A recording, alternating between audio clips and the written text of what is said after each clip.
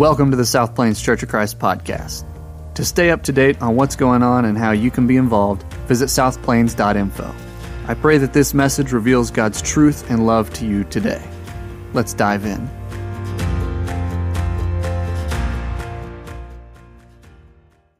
Day parade was back in all of its full glory this year, and Lisa made sure that we sat there and watched that thing. And emblazoned upon all these red banners was that word, believe. And sure enough, right there at the end, he showed up. Brings back memories probably to many of us of that movie, Miracle on 34th Street, and the cynical 6-year-old Susan who struggled. She struggled with doubt about the childhood belief of Santa Claus. And then came the arrival of one Kris Kringle who claimed to be the genuine article. And it turned that skeptical child's world upside down. Is the story of Jesus in Scripture real? Or just pretend? Do you believe? It's filled with supernatural things, faith-demanding events, angels appearing, a virgin conceiving, God descending into earth as a little baby, a special star guiding the Magi to the birthplace. Is the story truth or is it fiction? Is it something that really happened or is it just this warm, fuzzy religious legend, literally, that was claimed to take place? If you don't believe, should you say you do just to make other people happy? Is it wrong to have doubts? If you want to believe but you're uncertain how to get to that spot. Well, a story in the beginning of Luke's gospel, I think, should help any of us who struggle with this inner conflict of doubt. The first supernatural event was an angel appearing to an older man named Zechariah, telling him that he and his wife were going to have a son, and they would call him John, the forerunner to the Messiah, Jesus. It's about the conflict between skepticism and belief. And I hope today your belief will be strengthened and you'll know what to do with your doubt. Beginning in verse 5 of Luke 1 is the story. And on the surface, as you see in this text here, Zechariah doesn't appear to be the kind of person who would experience doubt. He was an experienced, conscientious priest. He obeyed all the Lord's commandments, it says. And both he and his wife had a good reputation with all the people, but verse 7 says they had no children. They had no children. Even though they were disappointed that their prayers weren't answered, they continued to believe in God and serve Him faithfully in the temple. And then, verse 8 says, one day, Zechariah was chosen to burn incense in the holy place, and his faith was about to be challenged. This was a once-in-a-lifetime experience. It's not something that would happen repeatedly, but it's just like, the lot came up and it's your time, this is it. All the friends and family were gathered outside, verse 10 said, while Zechariah was inside performing his duty. Verse 11, while Zechariah was in the sanctuary, an angel of the Lord appeared to him, standing to the right of the incense altar. I just had to stop reading that and think, how would I react? How would you react if this was you? You're standing in this place. You're all alone. You've been here before, right? You've had this kind of some experience where it's just you. There's nobody else there. And all of a sudden, there's a sense there's somebody else there. Would you be terrified? Well, the text says in verse 12, he was shaken and overwhelmed with fear. But in verse 13, the angel said, don't be afraid, Zechariah. God has heard your prayer. That prayer for a child. they thought God hadn't heard. You see the surprise in verse 18 when Zechariah doubted the angel by saying, how can I be sure? How can I be sure? Think of that. A godly, respected religious leader doubting the words of an angel. Well, the first thing we want to hold on to is that doubt, obviously, is normal. Doubt is normal, even for godly people. Doubt is normal. Some people may find it easy to believe in the supernatural. Maybe from the time that they were little, they've been reading the Scriptures, listening to Scriptures, and they've just taken this by faith. Others struggle maybe with doubt from their youth. They want to believe, but they're honest enough not to pretend to believe if they don't. When an event seems so far from normal, we're tempted to doubt sometimes. And if you have doubts on occasion, well, obviously you're in good company. Because you might remember this story of this baby that was to come named John. John the Baptist, we know him as, doubted Jesus. Kind of like father, like son. John was the first to proclaim Jesus as Messiah. He announced to Israel, "Behold, the Lamb of God, which takes away the sins of the world." But it was only months later that John was arrested, thrown into prison. He was lonely. He was hurting.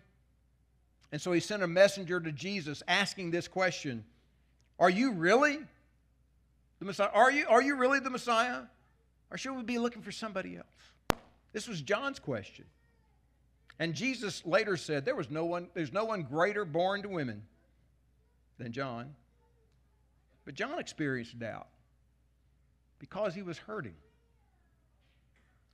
When life seems to be falling apart for you, you're tempted to doubt His promise. You're tempted to doubt His love, His care. When you get injured, you miss the big game you've been living your life for.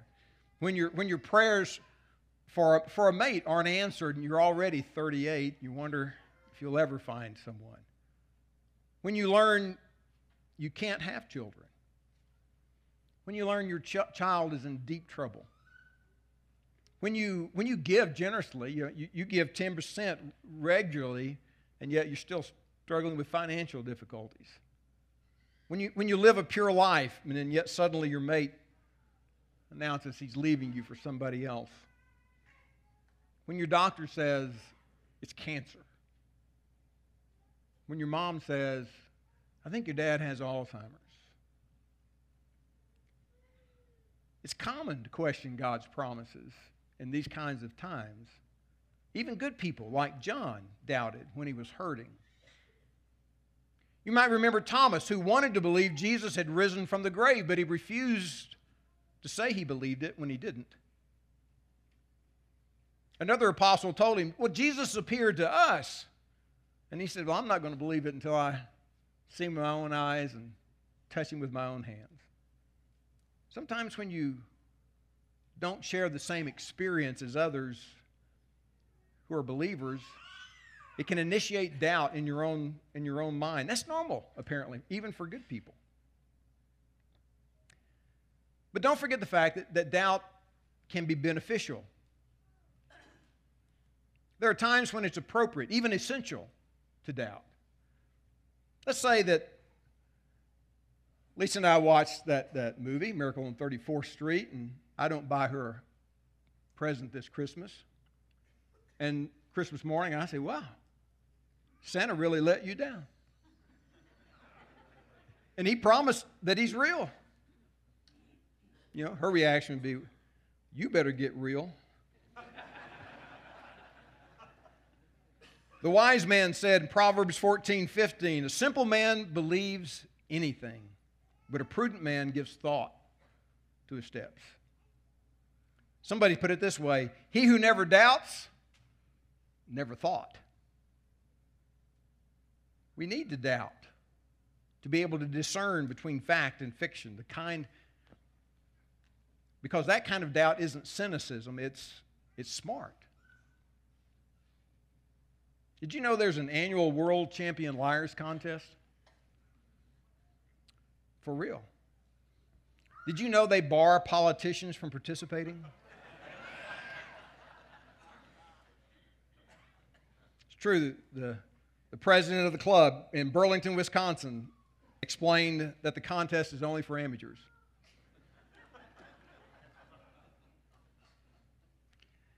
If you don't doubt some politicians, if you don't doubt some reporters, if you don't doubt some preachers, if you don't doubt some salesmen, you're gullible and you're vulnerable to deception. Jesus explicitly taught his followers to doubt some things. He said, if you hear somebody say the Messiah has returned, he's out in the desert, don't believe it.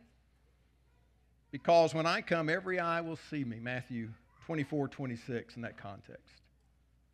There are two types of doubt, really. One is the doubt of conscience that says, I can't honestly say that I believe something if I don't. But I'm willing to examine the evidence to see if it's true. And then there's the doubt of convenience that says, I don't know if it's true or not. It's just easier not to believe it. So don't confuse me with the evidence. I'm not going to examine it. Convenient doubt uses skepticism to justify immoral behavior. Conscious or honest doubt questions and investigates in order to draw a reasonable conclusion. Which is why I think Jesus was always patient with people who honestly doubted. When John the Baptist sent the question, are you really the Messiah or should we look for somebody else? Jesus didn't say, oh, John, I am so disappointed in you. I thought surely you wouldn't do that. No, that's not what Jesus said. Jesus sent this message back to John. Go tell John, the blind see, the lame walk, the deaf hear, the poor have the good news preached to them. And when John examines the evidence in light of Old Testament prophecy, Jesus knew his belief would be confirmed. When Thomas questioned, Jesus didn't say to Thomas, well, Thomas, you're off my team. You're on probation. You didn't believe in me. You're a second-class disciple now. You're a dunce. No. He said, Thomas, come touch my hands. Come touch my side. Don't doubt. Believe. Doubt is beneficial if it motivates us to investigate, and it results in a stronger faith. Lee Strobel, I guess, maybe is the name that first comes to mind, who was an atheist, a skeptical editor for the Chicago Tribune, who often ridiculed believers as naive. But after his wife became a Christian, he began to investigate the claims of Jesus, planning to prove them untrue. And yet 2 years later, he eventually was convinced and wrote a very effective book, The Case for Christ, that helped others come to faith. I mean, he could have conveniently just claimed to have doubt and lived as he pleased, maintaining his intellectual pride. Or on the other hand, he could have pretended to believe. He could have gone to church with his wife, folded his arms, and tried to keep peace in the family without ever thinking about it. But when he honestly investigated the evidence, he came to the conclusion that it was believable. And in good conscience, he humbled himself. Now, doubt can be detrimental. Zechariah disregarded the evidence that should have convinced him at first. Verse 19, then the angel said, I am Gabriel. I stand in the very presence of God. It was he who sent me to bring you this good news. This is reason enough to believe. But he doubted. And the Lord disciplined him for his doubt. For a little over 9 months, he couldn't speak. That'd be a serious disability, particularly in the first century. The only way he could communicate was by writing his thoughts on a tablet. And prolonged, indecisive doubt is a disability as well, because it can sour your personality. It'll rob you of the joy, of the spiritual joy of faith. It makes you cynical towards others who believe. It can open the door to temptation.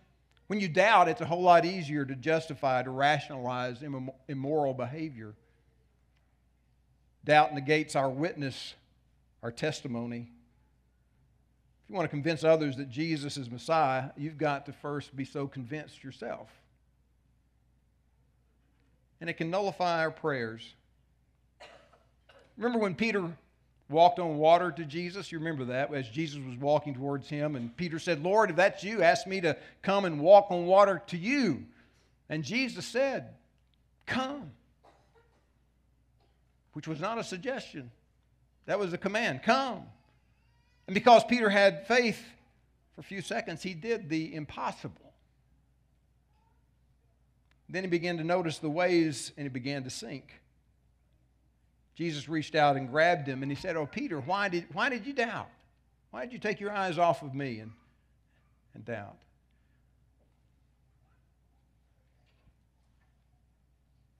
The half-brother of Jesus, James, said this in his book, when you ask, you must believe and not doubt, because he who doubts is like a wave of the sea, blown and tossed by the wind. That man shouldn't think he'll receive anything from the Lord. And doubt can excuse ongoing immorality. If it's in John's gospel, we find why most people reject Jesus. Here's what it says. It's after that verse we all know, for God so loved the world. Later in verse 18 he says, whoever believes in him is not condemned, but whoever does not believe stands condemned already because he has not believed in the name of God's one and only Son. And here's the verdict. Light has come into the world, but people love darkness instead of light because their deeds were evil. Everyone who does evil hates light and will not come into the light for fear that his deeds will be exposed. I believe most doubt is not intellectual doubt. I think it's moral doubt. It's rooted in disobedience. We doubt because we love our sin. We doubt because we don't want to believe, which is why Jesus commands, repent and believe the good news. That was his message as he came into the world. We're not going to believe in Jesus and eliminate doubt until we turn away from our sin and towards him. However, I want you to leave knowing this. Doubt is conquerable. Doubt is conquerable. Zechariah's doubt was soon eliminated. The evidence couldn't be denied. He couldn't speak no matter how hard he tried. His wife became pregnant just as the angel prophesied, even though they were past age. Verse 57, Zechariah couldn't speak, but he could hear. I don't know if you see that or not, but it's true. It didn't say he couldn't hear, it just said he couldn't speak. But you know how it is when you have a disability. People tend to treat you strangely, maybe ignore you. These people are making signs at him like he can't hear. What do you want to name the boy? What's the boy's name? And he's saying, speak to me, I can hear you. But they're having this debate about what to name him, and finally they say, let's ask the father, verse 63. And to everybody's surprise, he wrote, his name is John. And when he obeyed the command of the angel, his tongue was loosed. This story underscores, I think, two essential steps in conquering doubt. First, the need to examine. Don't sit back and say, I don't know. I don't know what I believe. I don't know. Don't sit back and not do anything, but examine. Read. Examine what Scripture says. Faith comes by hearing the message, and the message is heard through the Word of Christ, Romans 10:17. And don't just read books about the Bible. Read the Bible itself. Get a recent, understandable translation. Start with the Gospels and read through the New Testament. Lisa and I have gotten a copy of the Immerse Bible, Immerse New Testament. It's all together. It's all about the Messiah, and it's all together. We're going to read it. It's just like a book, novel form, about chapters and verses, and we're looking forward to reading through that. Do something like that. Examine, and then decide. When Zechariah humbly obeyed God's command, he was able to speak. When you examine the evidence, there comes a moment to decide and obey. You could spend the rest of your life investigating, doubting, fretting, or you can choose to believe and take the risk. You can walk in spiritual darkness and trust your own understanding for the rest of your life, or you can see that Jesus offers to open your eyes if you will examine. Somebody put it this way: when you scratch beneath the surface, what you'll find is there either a will to believe or a will not to believe. It's in Mark's gospel. You find the story of a father who has a demon-possessed child, and he's distraught because sometimes that demon causes him to cast the child into fire. And he pleads with Jesus in this story. Jesus, if you can do anything, please have pity on us and help us. And Jesus said, if I can do anything, if. All things are possible for those who believe. He answered the Lord, I believe. Help me overcome my unbelief. That tells me faith and doubt can coexist in the same heart.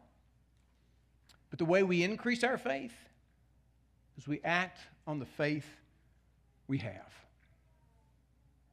If you walk by faith with the light that you have, your faith in the Lord will grow and you'll be able to trust God more completely. Somebody said it this way: faith is going to the edge of all the light you have and then taking one more step. What's your next step? Maybe it's deciding to believe. Maybe it's deciding to examine. Maybe you spent a long time thinking about it. Maybe it's the time to make a decision to follow. Maybe it's to declare and confess who He is, repent of your sin, and be baptized into Christ. Maybe it's to become active in the fellowship of the church. Maybe for you this morning, it's to ask the Lord to help you with your unbelief. We stand ready to walk along with you, whatever your decision is. We stand together, sing this song.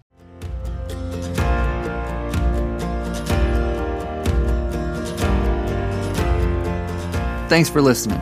Again, I want to encourage you to visit southplains.info. There you'll find event calendars, important announcements, ways to give, and to request prayer. Thank you for joining us.